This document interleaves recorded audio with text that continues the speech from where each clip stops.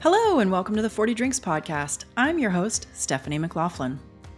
Sometime around their 40th birthday, plus or minus, many of us start to feel what I've started calling the ick. Like one or many or sometimes even most aspects of our lives don't fit anymore and you just don't know what to do about it. I know that was true for me, and I made quite a mess of it if I'm being honest. But having 40 drinks with 40 people over the course of a year helped me escape the influence of that ick. On this podcast, I welcome you to tap into my stories and experience, as well as those of my guests, to help you emerge from the ick and maybe even avoid some of the mistakes we made along the way. Today, my guest is Paul Padmore, the host of the My Perfect Failure podcast. He focuses on the principle that failure is never permanent and that there are always opportunities for learning and growth anytime we face and survive a failure in life. Hey, Paul, thanks for being here today. I'm so glad to have you on the podcast. I'm delighted to be here on the podcast. Love what you're doing. I've loved listening to your content, but also reading your content as well. So I'm honored to be a guest here today. Oh, thank you, Paul. That's so kind. We were just talking, and this is where I want to start. You and I have quite some similarities in our geography, even though we're separated by what they call the pond, in that I live just about an hour north of Boston, which is a major city, and you live about 50 minutes outside of London. And tell me what your town is known for. It's known for making people dizzy because we've got lots of roundabouts. So people that come into Basingstoke, they're like, why have they got so many roundabouts? People that have lived here for a while, they get used to it. They're just there. We're always fascinated when we see roadworks and they're building more roundabouts. Well, it's funny because in my part of the world, we call them rotaries, but roundabouts are very common as well. I have one less than a mile from my house. So we have some geographic similarities that have already connected us. I love this. Yeah. We've got lots of synergy and the publishers as well. Right. Backgrounds in publishing. Boston Global, isn't it? Yeah. So why don't we start there? Why don't you tell me a little bit about I call them your formative adult years. Bring us up to where our story starts. I guess the relevant starting point would be, I'll very quickly get up to where we are. Born in London, raised in Basingstoke, studied in London. I'd worked in Basingstoke for a while, but ended up going back to London for work, major city, more opportunities there. Did a number of different jobs and careers and enjoyed those, met some wonderful people. Then I got, by default, it wasn't a plan, I get approached by a recruiter to take an interview for a publisher. I didn't even know who they were really. The recruiters thought that I was a good match for their job. Went there, did the interview, got the job, and it wasn't like a marriage made in heaven, but it kind of slowly got familiar with the job, met some wonderful people, started building these fabulous relationships, which I still have till today. So I kind of stayed in that industry. I worked for one national publisher in the UK, and around probably about 2010, I got the opportunity to actually go and work for another publisher, and there was synergy. The funny thing was, for about 5 years I was at this new career, similar type of company, both national publishers, and the company that I'd previously worked for, which was in a financial district in London, they actually acquired the company that I've been working for about 4 or 5 years. And I never planned to go back to what's called Canary Wharf. It's like a little island in London. It's kind of like a little bit of a pain to get to unless you live in that area. So I kind of thought, once I'd done 4 or 5 years of that, I thought, okay, done Canary Wharf, don't really need to do this again. But it was almost like Groundhog Day, where I was going for the same turnstile. And it was like, I know this so well, I never thought it was going to happen again. And this was your early 40s at this point in time, right? Yes. So to give you context, I was in my 40s. I had a nice birthday party with all my friends around that time. Around 2016, this is when the local one I was working for, which is part of the Daily Mail group, they got acquired. And so I ended up going back to Canary Wharf, and it wasn't the best fit ever. It was almost like we were going back into this corporate thing, and we were a little bit more free-spirited. Wonderful people there, wonderful company, but it probably wasn't the best fit. So then I got the opportunity, it came out of the blue. Again, this is around 2016, to go and work for a startup with some really talented people. And that was the kick-off in 2017, which it did. There were not that many of us, but everybody knew one another. Somehow we'd all work with one another, so we all knew one another. So it was like a lovely little family. So we started in earnest 2017. My role was to look after growth and partnership. So ultimately that boils down to generating revenue. Mm-hmm. Not too long into that journey, it became apparent that we weren't scaling as quickly as we needed to. Certainly I wasn't able to generate the levels of revenue that I needed to cover my seat and so forth. So later on that year, probably October maybe, I got made redundant. And I knew it was I'd been begrudgingly processing it for probably a few months prior to it actually happening. When it actually happened, definitely felt a little bit of shame, a little bit that I'd failed, a little bit, embarrassed, all the logical things you can think of.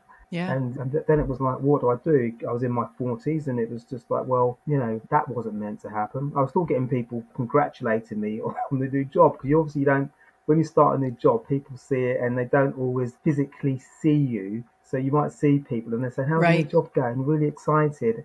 So then you're like, well, no, I've been made redundant. What? You only just started? I know. So I was having to process that. And that obviously made me more kind of fixated on the fact that I'd failed and hadn't gone according to plan. I was very lucky that I got another job reasonably quickly. And then I started thinking about failure more in a constant way, I would say. So I could be at lunch, I could be at dinner, I could be at the gym, I could be in the tube. And I would think about, how does a woman in a supermarket, the guy in the street, the guy in the tube, how does sort of the everyday person navigate and process failures and disappointments? Because it just occurred to me that there are some people that view it as part of their journey. They don't even view it as a failure. They know in order to get from A to B, there's going to be obstacles that have to be and will be navigated, and they might be bumpy, but they will get there. And I realized I didn't have those tools. I was devoid of any of those tools that everybody else had, and I thought other people potentially are as well. I'm curious, how were you handling the failure or managing the failure? The fact that you got a job pretty quickly thereafter means that the worst of it was, you weren't a year trying to figure out how to pay rents and stuff, but what did the failure feel like to you? It felt very personal, very isolating. It felt very, I wouldn't say painful. It almost feels that you got this mark. Like somebody gets like a marker and pings an F on your head, for failure. It felt a little bit like that. It felt like I was walking around with this mark on me and everybody knew. And it takes away some of the confidence.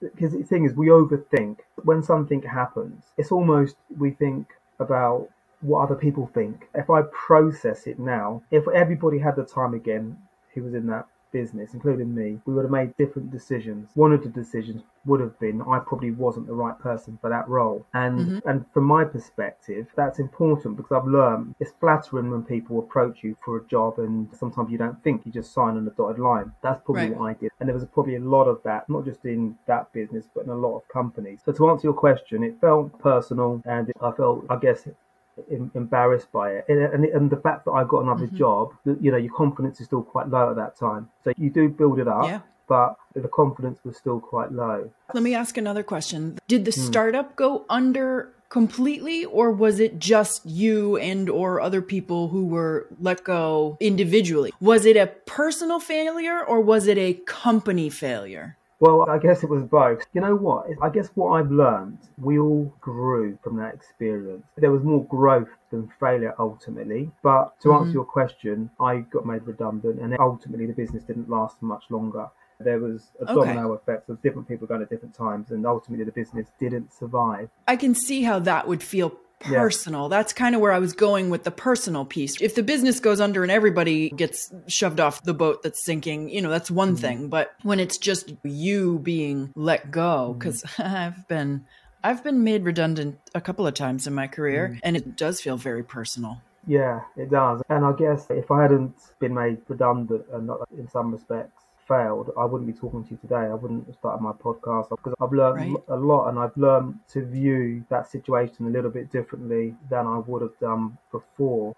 And it's given me a different lens on how I engage different situations that happen in life, and also the way that I'm able to be more empathetic to people that try to do things, and if it doesn't work the first time, sometimes we think, well, why are they bothering? Why are they doing? You kind of have a different lens about why people should do things, and if it doesn't work, it doesn't mean that you failed. The main thing is to be in the arena and to be able to learn and grow. If we don't try and if we don't experience these moments, then the growth is kind of negligible. So it's lovely to be able to use a different lens to look at situations. There's an organizational psychologist called Dr. Benjamin Hardy.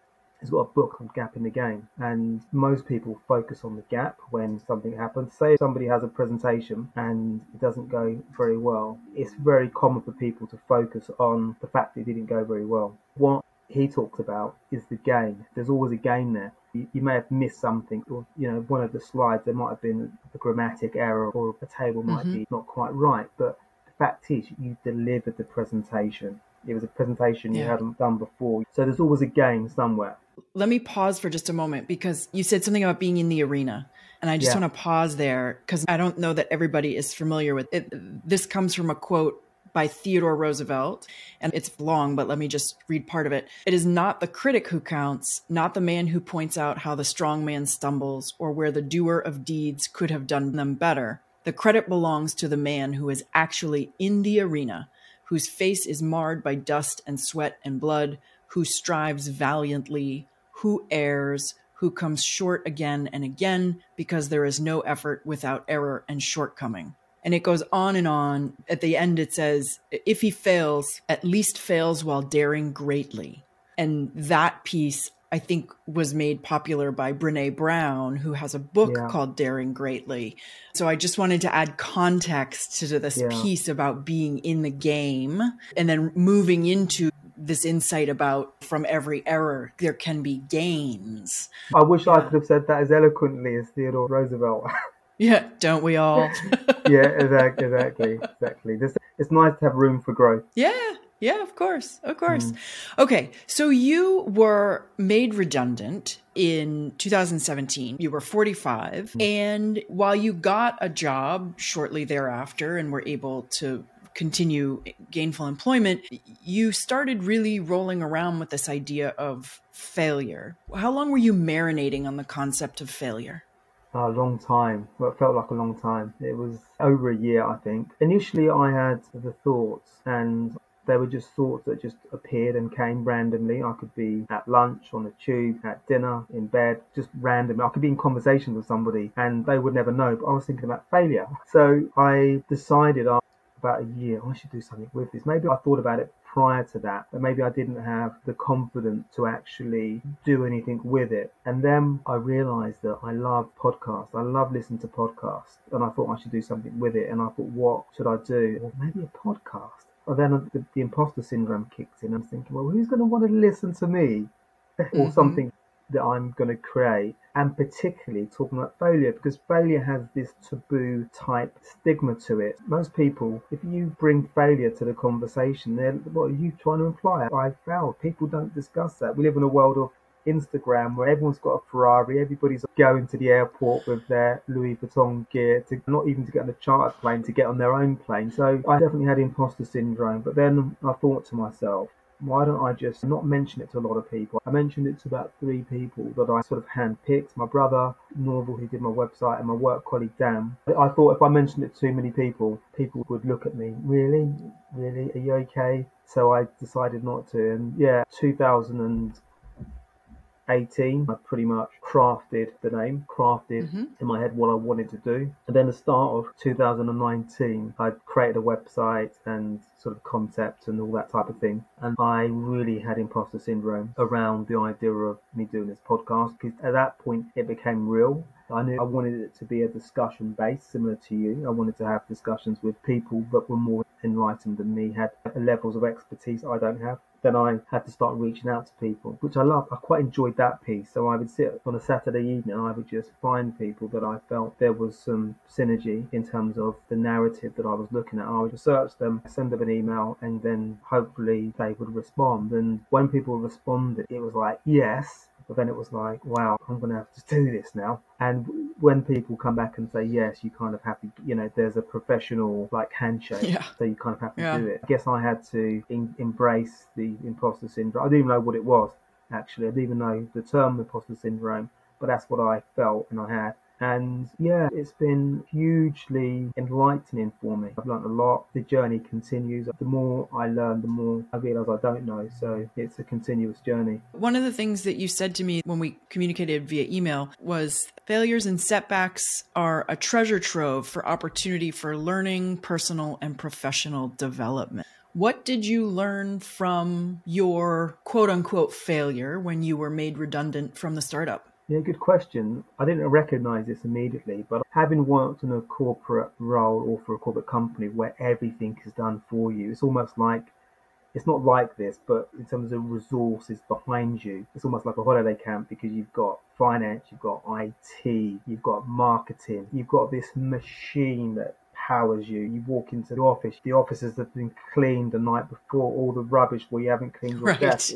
your desk is polished and everything is done. In a startup, it's totally different. You have to engage the finance, you have to engage the marketing, you have to be the IT guy, maybe not just for you, maybe for your colleagues who maybe don't have time to do stuff. So everybody's pitching in. So I learned that I'm a good collaborator. I learned that my capabilities in those areas like finance, marketing, IT, I'm far capable than I would have ever given myself credit for. And not that I love those areas, and I will never be sort of the best person ever at those, because I guess there's certain things that I guess aspire to. But I know that my capability in those is way beyond anything that I could have ever have anticipated. And I guess most importantly, I've learned that I'm more resilient than I probably would have given myself credit for, because the fact that ultimately I was made redundant, it was my first foray into startup land. And when we experience failures and setbacks, we do recover.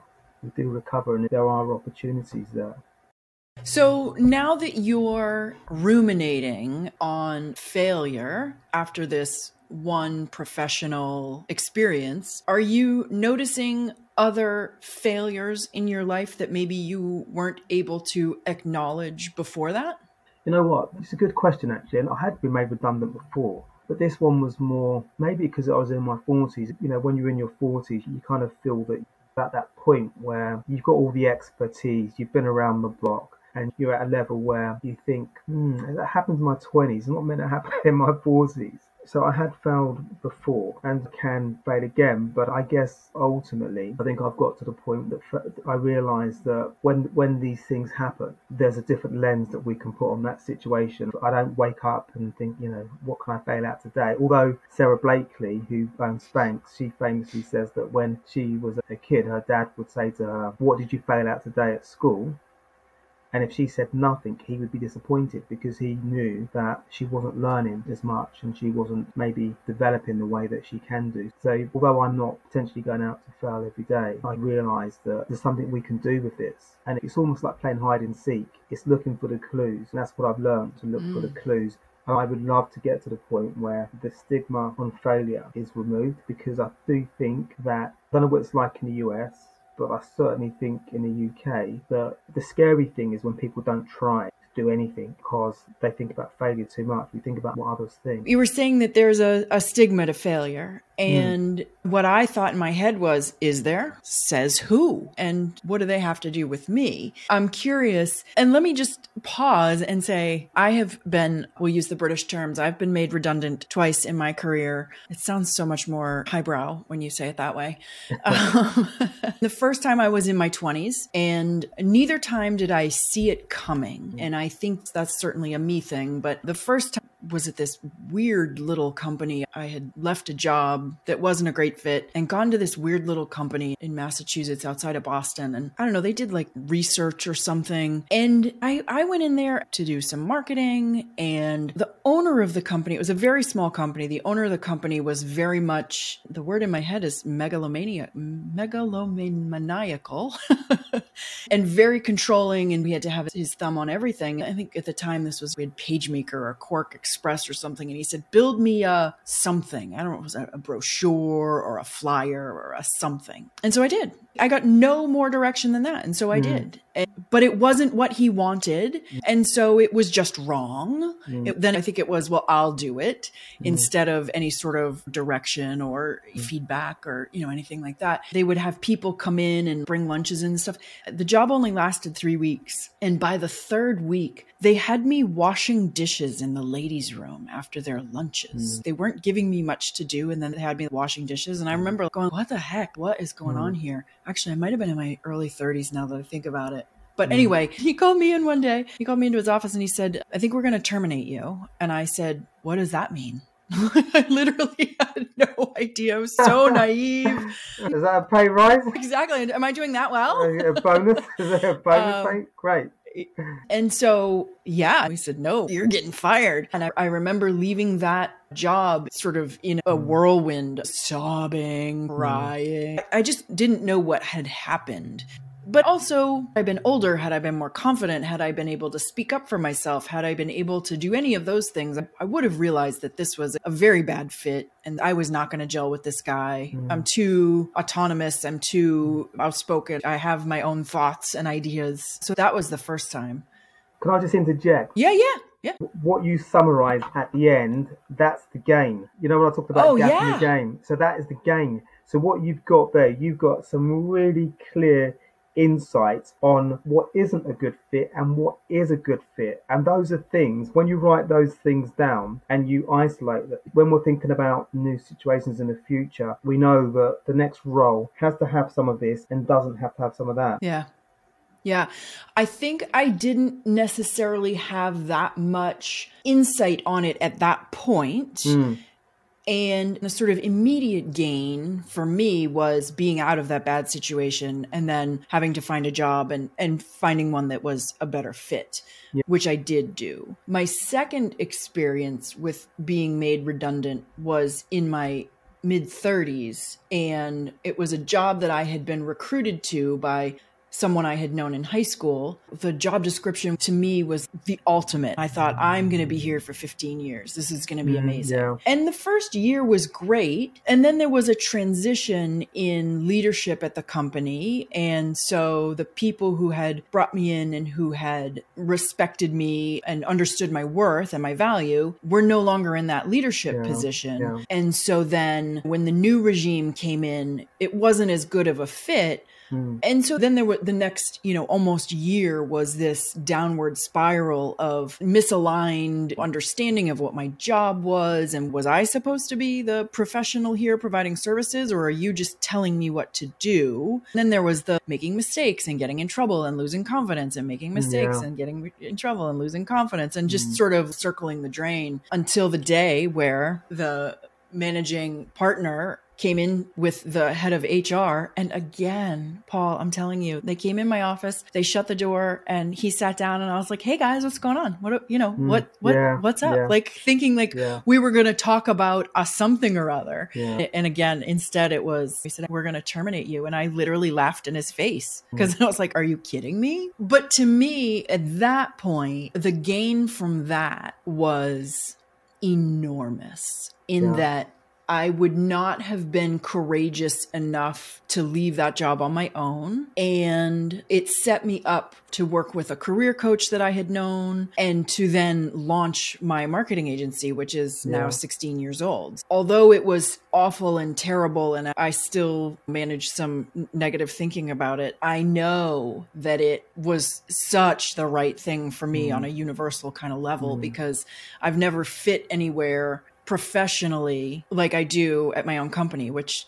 sort of makes sense, right? It's because it's my own company, because I've gotten to build it in a way that suits me and suits my strengths and my weaknesses and my lifestyle and all of those things. Yeah, it's interesting. It mirrors a lot of the conversations I have on my podcast. So many people, they transition, and I kind of alluded to it earlier around resilience, that I found resilience in my failure, but I found that people had it in spades loads. The amount of people that have had some really traumatic and difficult moments in their lives, and it's not just work related, it can be health related, it can be relationships. Everybody knows about the famous people like J.K. Rowling and Oprah and all these people, but there are lots of normal sort of non-famous people that face very similar, maybe even worse in some respects, challenges, and they've got this strength of character, this inner resilience, inner grit, and they've used that, and pretty much bar none, they're all doing fabulous things today that Right. if they had a crystal ball when they were in that moment, they would never have probably envisaged they would be leading the lives that they are today. I'm always blown away when I hear these people and listen to these people. It's fabulous, really. Yeah. Yeah. I mean, that's for sure something I can speak to in my own life, and certainly something I can talk about for a lot of the folks that I've interviewed for this podcast. And that is that going through this transition and having everything break down and managing all kinds of failures, whether it's personal, professional, relational, whatever, the things you learn from that and the life you build after that becomes something that you never could have dreamed of. You couldn't have, when you were stuck in that bad place, when I was at that last full-time job that I had, when you were at the startup and things are going badly and you're miserable, but you could never imagine that someday, not so long, someday I'm going to have my own company. I'm going to be my own boss. I'm not going to treat people like these people are treating people. I'm not going to act like this. And I'm going to work with people I like, and I'm going to do work that I love and that I'm good at. And I'm going to be respected for it. And I'm going to be happy. But you can't see that when you're in the depths of it. No, it's very true. Hi, we'll get back to the conversation in just a minute. This is where I usually interrupt to ask you to look down at your phone and either rate or share the podcast, and I'd still love for you to do that. But today, I want to tell you about a 2-page guide I created that will help you diagnose whether you, or maybe someone you love, is suffering from the ick. It's not always clear-cut, so this guide outlines the symptoms and red flags associated with the ick. You can download it from my website, 40drinks.com/ick. Spell out the word 40. So that's 40drinks.com/ICK. Okay, back to Paul, who's going to tell us what he learned from that job loss and how he thinks he'd manage that same situation today.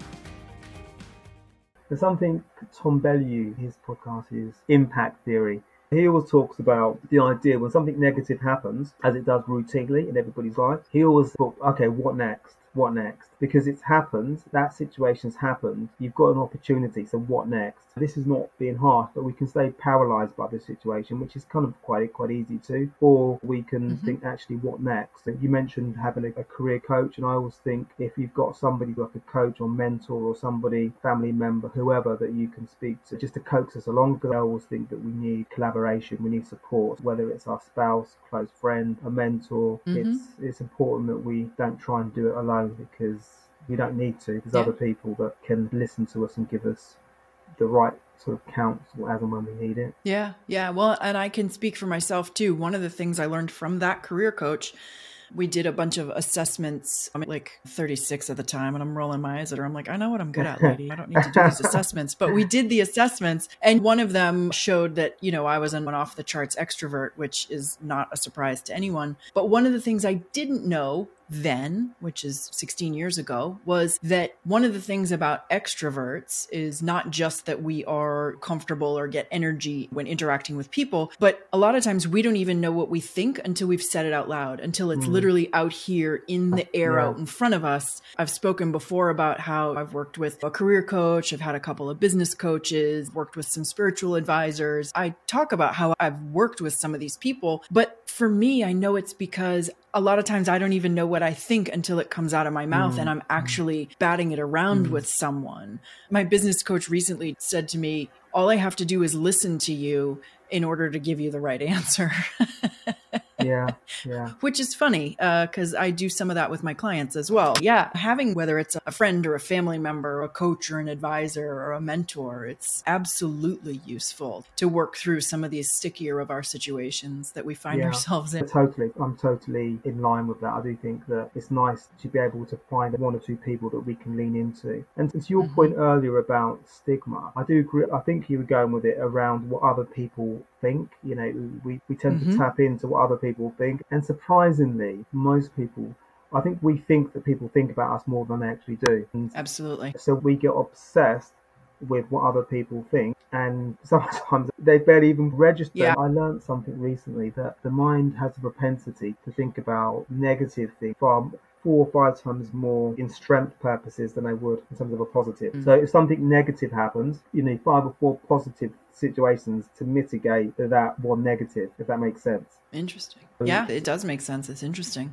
So that's something that I try, and on the podcast we talk about things like reframing a lot. We talk about self-talk. So sometimes if, say, our coach isn't there, sometimes we can say, Paul, you can do this. Paul, this isn't as bad as you think. Paul, you've done this before. Or actually, somebody that I admire has done this. You can do this. You do have the ability. So we can bring these little tools to the surface as and when we need them. Because I firmly believe that we all have a gene of capability and achievement. And it's just being aware of it. It's just having that awareness and having the right people around us. Yeah. You just touched on something. We keep doing this to each other. You just touched on something I was going to ask. After doing a podcast about talking about failure for 3 or 4 years now, what new tools have you learned that if you were to find yourself experiencing some major catastrophic failure again, like the getting laid off, how would you approach it differently? I guess the proof is in the pudding, isn't it? When these situations happen, how do you get back up again? There's lots of different things I've learned, some of which we've just discussed, and maybe speaking to somebody. We talk about effective masterminding, having certain people in our camp that are good for certain things. Certain people are good for work situations. Some people are good for financial. Some people are good for health. Some people are quite helpful for the disasters. Maybe I've got a couple of people that I can speak to in those scenarios. I'm a great fan of, I didn't know this before, I'm ashamed to say, fixed mindset and growth mindset. Carol Dweck talks a lot about a growth mindset, and I lean into that quite heavily, that there's always a way to process something differently. Where there's an obstacle, there's a way. I definitely lean into that a lot. All the conversations that I've had, and not just those conversations, it's the content that I read now, the audiobooks that I listen to, connecting with people like you. I just feel that I'm a long way from being in a finished article, but that is an opportunity for me, because it means that there's still lots of growth to be had. Growth mindset is really important. The opportunity to reframe, the opportunity to not judge. We need to give ourselves room to think, room to pause, and room to mull over it. Where is the gold here? Could we think about anybody that we've admired, parents or a famous actor, a famous author, it could be anything. If we scratch the surface, these people invariably have all navigated and overcome huge obstacles. I want to be one of those people. I want to be at the top of the hill, and somebody thinks, well, how has he done that? But when they scratch the surface and say, actually, this guy's been made redundant more times than anybody you could ever meet in your life. So, I'm mindful that I'm not the finished article. I still do fail, but I like to think that it doesn't have the same debilitating impact on me that it did have in 2016 and before then. I love that you bring up the concept of the growth mindset. Last season, I talked to a man by the name of Șerban Mare, who I believe was originally from Romania and moved to the United States when he was 22. His whole episode was about growth mindset and how he had applied it to his life. And I think that was episode 31. So if anybody else is interested in this concept of growth mindset, there's a little bit more. And that's the fun thing about doing these. And I'm sure you're seeing this on your podcast as well, that the more people you talk to, the more commonalities you're finding. While everybody's story is unique, there are commonalities, I haven't quite got them yet, but there are sort of archetypes that help you comprehend and make sense of the topic. Yeah, absolutely. Well, I will be listening to that episode because we all have an opportunity to absorb content. Yeah. I guess I'm more mindful of the stuff that I listen to and the stuff that I read than I would have been in my 30s. In my 40s, I just realised that content I read, what I listen to, conversations that I have, the people that I choose to spend time with is more considered. To be honest, it's becoming more organic. It's definitely becoming more organic, but I realise as we get a little bit older, a little bit wiser, that, quality time is important, that we spend where it doesn't provide value. I think as you get into those 40s, sometimes you might question it in the moment when you're having a discussion. Wow, I shouldn't be having this discussion. I'm actually bored. I don't need to be in this moment. And you think about how you can exit it. Those situations become less and less because we know how to avoid them. Right.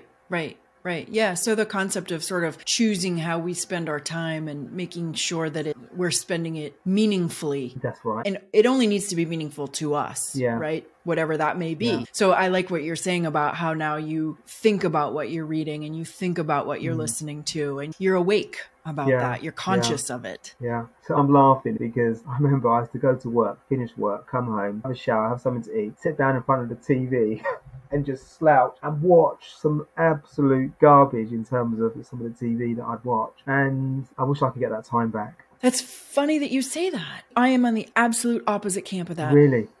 Well, I guess I could put my feet in both camps because at the end of the day, the work that I do, the work that you do, it's all brain work. It's not brawn work, right? You're using your brain. And for me, it's intense. Owning and running a small business, it's a high wire act. Yeah. So at the end of the day, when I go home, I watch a lot of stupid television at night. Part of it is that's how my husband and I spend quality time together is we actually watch the shows together and we get into things together. But I do find that I personally I like to let my brain melt out my ear for a little while. And if I sit in front of some stupid television, then I don't have to engage. Yeah. It's almost a relaxation thing for me. But on the other hand, there are other times and places where I'm consuming content that I'm much more thoughtful about and I'm much more careful about what I'm consuming. But on the TV after work piece, I'm still a brainless, mindless, entertain me consumer. Yeah. Well, for me, and there are some things that I watch aren't, I guess it's a battle of opinions, isn't it, in terms of what's quality and what's not. Of course. But I guess that because, I don't know, for the last 3 or 4 years, I've been on this, not a crusade, but I'm deep into the content. I'm deep into the subject matter. And there's never enough time in a day. Yes, that is true. So I'm always thinking that time is such an important commodity. I had all this time, a few years ago, and I didn't even think about it. And now there just isn't enough hours in a day. Not that that's a problem, but it's a reality. I know. I do this thing at night where we'll have dinner and we have the terrible habit, but it's ingrained now. We eat in front of the TV. So we'll watch a little bit of TV at night. And then at 10 o'clock, I say, all right, I'm done. And for me, I call 10 to 11 o'clock reading hour. Yeah. And so I'll go to bed and crawl in bed with a book. And that's the place that I'm much more thoughtful about what I'm consuming and reading. And a lot of it is, again, reading for escapism. But then there's the personal growth stuff and there's the spiritual stuff and the business books. Yeah. So I still have a foot in each camp. Right? Totally. I do a little bit of both. Yeah. And I think the reading stuff, particularly before you go to bed, I think that's a good practice and even if it's escapism, because it just feeds the brain, doesn't it? The brain starts thinking in ways that ideas and thoughts spring up.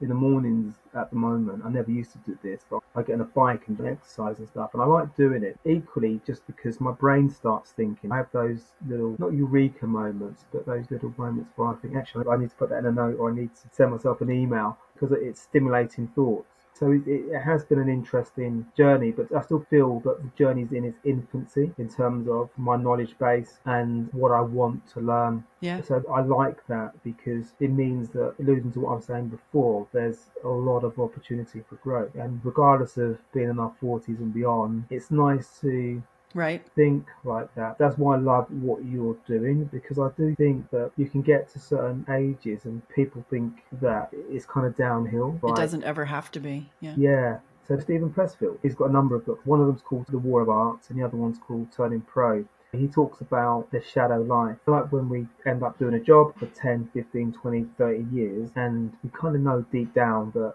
I'm not sure about this, but that you have that compound effect that we do it all the time. And there might be something that we really would like to do, but we feel resistance and fear stops us from doing it. She talks about the resistance a lot. We're not able to manage the resistance. The resistance is good. It's difficult. It's a challenge. But when we feel resistance, the other side of that, there's opportunity. And he talks about shadow lives, and it's the idea that it's very easy to actually live a shadow life, which isn't really the life that we're intended to. And he's an author. His books are brilliant, but I think he published his first book in his 50s. And I think he did probably about 40 odd jobs to get to that point. He was writing and stuff, but it just wasn't happening. He worked in advertising. He worked as a trucker. I think he was a cowboy. He did such a wide variety of jobs. But, he thinks that everybody again, if we can confront the resistance, we all can lean into really what our life purpose is. So he's really interesting. I'll have to go look that up. Thank you for sharing that. Paul, I have enjoyed our conversation so much. Will you tell us the name of your podcast, where you can find it, and sort of what it's about? Yeah, so the podcast is Fat Failure, you probably might have gathered, and it's called My Perfect Failure, and it's on Apple, Spotify, so all the platforms. The reason I put the podcast together is because I failed, and then I thought, well, there's lots of people that actually use failure as opportunities and actually go on to do bigger, better and fabulous things, and they become far more rounded and resilient and contented with life. And out of not jealousy, but in terms of intrigue, I wanted that in my life. And then I thought to myself, well, why shouldn't everybody have that in their lives? And because I think that every one of us has the ingredients to do wonderful things, but what holds us back in certain cases can be when we hit those difficult moments, when we use failure as a sign to say that we should never try again. Right. And that is a huge challenge for a lot of us, and I just want to be a part of that conversation where we're able to give people examples and ideas and tools that they can take away. Everybody listens differently, but hopefully people can take away one or two things that they can use to kind of give them a little bit more of a hopeful and accurate appreciation of a situation that might happen to them at work, personal life, in health or financial. Great. So yeah, it's lovely having these conversations. Right. And from a selfish perspective, I get to learn. Yeah. I will include a link over to your podcast in the show notes so that people can go and find it and hear more about other people's failures and how they can relate to them themselves. So, Paul, thank you so much for joining me today. I really appreciated having you, and I enjoyed this conversation thoroughly. Thank you. I love what you're doing. I think it's fabulous. I think when we get to our 40s, I think I love what you did, actually. It's funny, when you get into the spirit of podcasting, you kind of research, like, even though I'm coming on your show, I like to research, and I loved researching you, and I love what you did for your 40th, engaging with 40 different people and how it's transitioned your life. And I almost think you need to write a book. I don't know whether that's part of your roadmap, but I certainly think that should be something that you... Funny that you say that, because for almost 10 years, I was trying to write a book.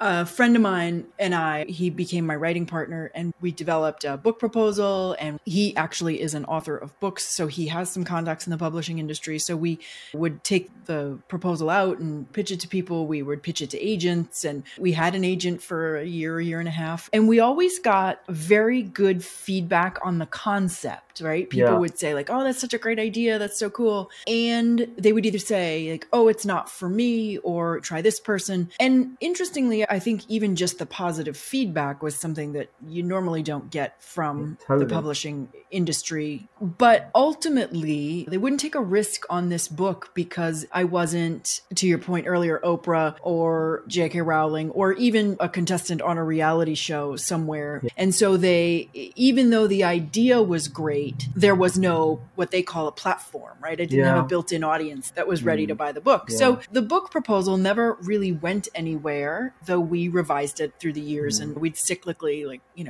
this year we're going to work on it, and we work on it, and we'd send it out and get feedback and let it sit for a year and do the same thing. So 2 years ago, I took an online course on marketing tactics, but they were tactics that I don't really use for my clients. They were things like communities and memberships and courses and podcasts. And I knew what a podcast was. I knew what all of these things were. I just wasn't aware of how people were applying them. And so when I thought of the podcast, I thought, the thing with the publishing industry is that there was always a gatekeeper, and there was always somebody that was able to say no and prevent you from moving forward. And as you know, with a podcast, you don't even need to invest in a microphone, and you could be a podcaster. Yeah. So I thought, much like you, let me dig into this. Let me try this. And part of the roadmap is, part of the dream, the big dream, if I'm talking about it out loud,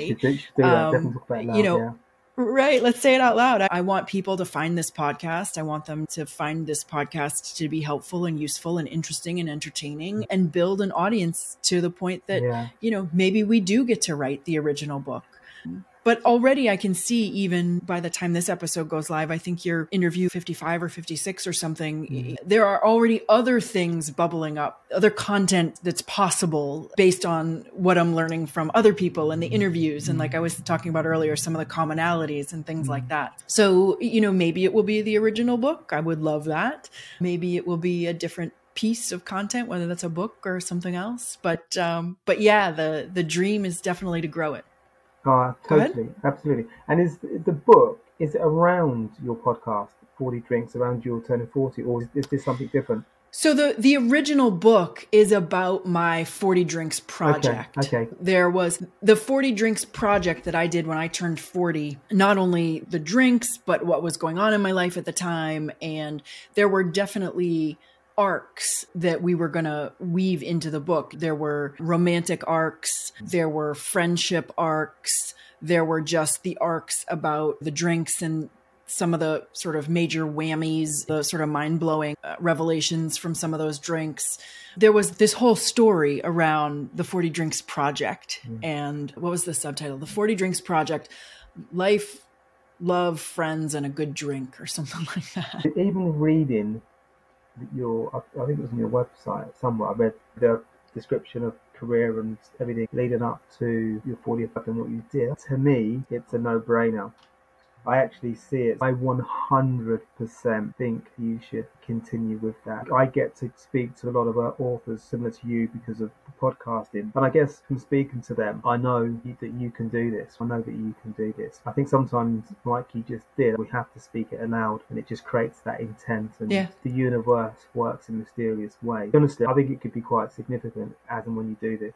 Just the ingredients of what you put together, honestly. Yeah. My friend Mark and I, who had been working on the proposal for so long, we both thought the same thing. We thought the ingredients were there. There was drama, there was transition, there was change, there was act 1, act 2, act 3. We really did put a lot of thought and energy into it. And one of my girlfriends told me recently, we were talking about the book and the podcast and all of that. And I was saying that coming this direction and starting with the podcast, there were no gatekeepers. I was able to just start and do my own thing. And she said something to the effect of, well, maybe the spirit of the idea didn't want to be a book at first. And maybe that the podcast was the way to build that visibility, find people who are interested in it.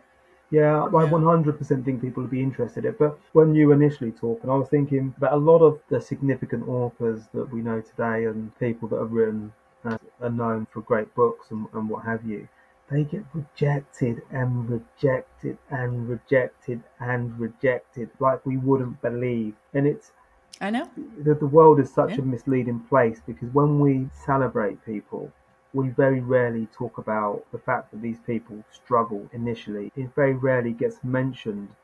Every media platform you can think of, it just positions them as this beacon and these amazing people that are so gifted at whatever they're doing at that time. The success is the thing that is celebrated.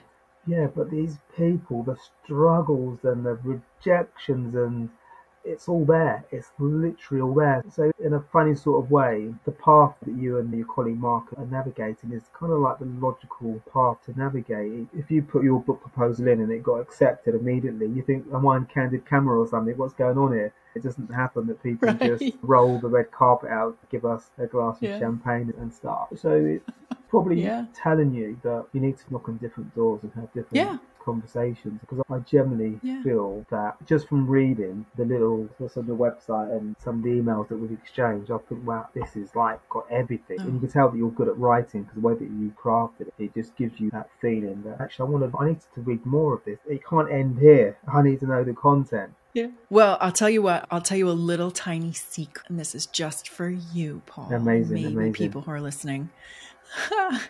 Chapter 1 of the book, actually we have a couple of chapters written, but chapter 1 is still hidden on my website, and I'm going to share it with you. I'm going to send it to you. Oh, please do, please do. Honestly, I was reading it beforehand. It's like I could sit down with a cup of tea and whatever and just like read that. So I definitely, I hope that, I know you're very busy, but I hope at some point you guys do revisit it. Honestly, I think it'd be huge. Thank you. I think at this point, it's just going to be organic. Right now, I'm focused on the podcast, and I have a I have a big, sunshiny, big, hairy, audacious goal in front of me. Yeah. And I'm just working towards that. And I Yeah. hope the book becomes a part of that at some point. Exactly. And I'm the same as you. I've got huge ambitions, and I think sometimes we just need a seed. We don't need to be amazing at everything. We just need to be amazing at one thing.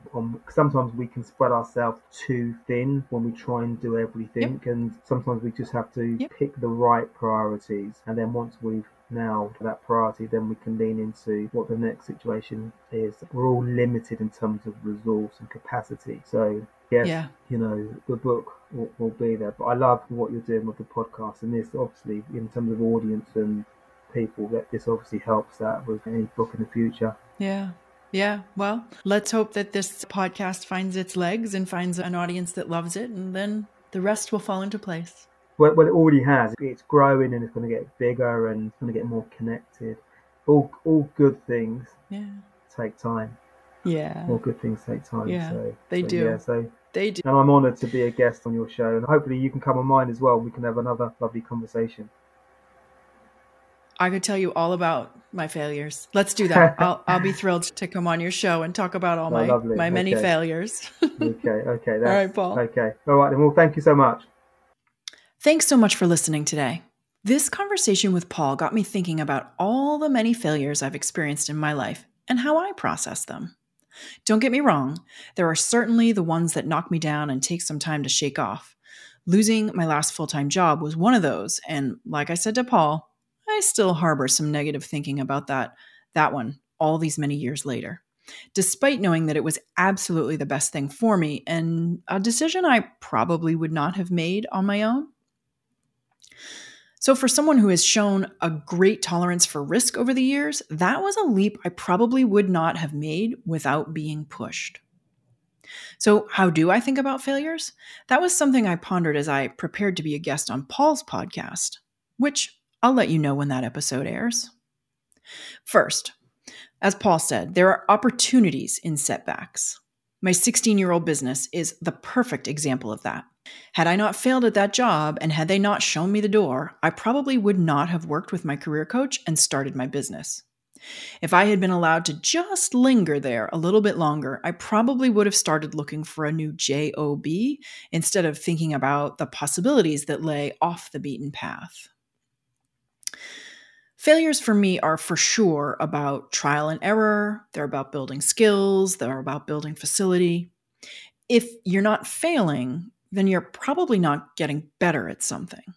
I loved Paul's story about Sarah Blakely, the founder of Spanx, whose dad asked her after school each day what she had failed at. I was unfamiliar with that anecdote, but I love the lesson of it. And I think the flip side of that theory is figuring out what you are good at. I mean, I will fail at math every single time you put it in front of me. If it's got more digits than I have fingers, then I'm pretty much done for. Unless, my mother has always pointed out, it's a percentage off of a retail price. I can calculate that shit, no problem. But other than that, I have failed at math and science enough times to know that that's not where my brilliance lies. And using that kind of thinking, failures can be like bumpers that help you find your perfect path in life. There are things that you fail at where the failure will help you become better at that thing. And then there are failures that illustrate the things you should probably stay away from, like math and science for me. I think that failures can be an indication that let you know that you're not there yet. Because once you've found your way and gotten good at the thing you do, it's possible to experience smooth sailing. But did you get good at something that motivates and inspires you? Or did you get good at whatever it was that you were told you should get good at? Like my guest, Tara McFarlane in episode 54, who got very good at the thing her parents told her was a good, dependable career, despite it not being a great fit for her from the start. And it led to a massive crash.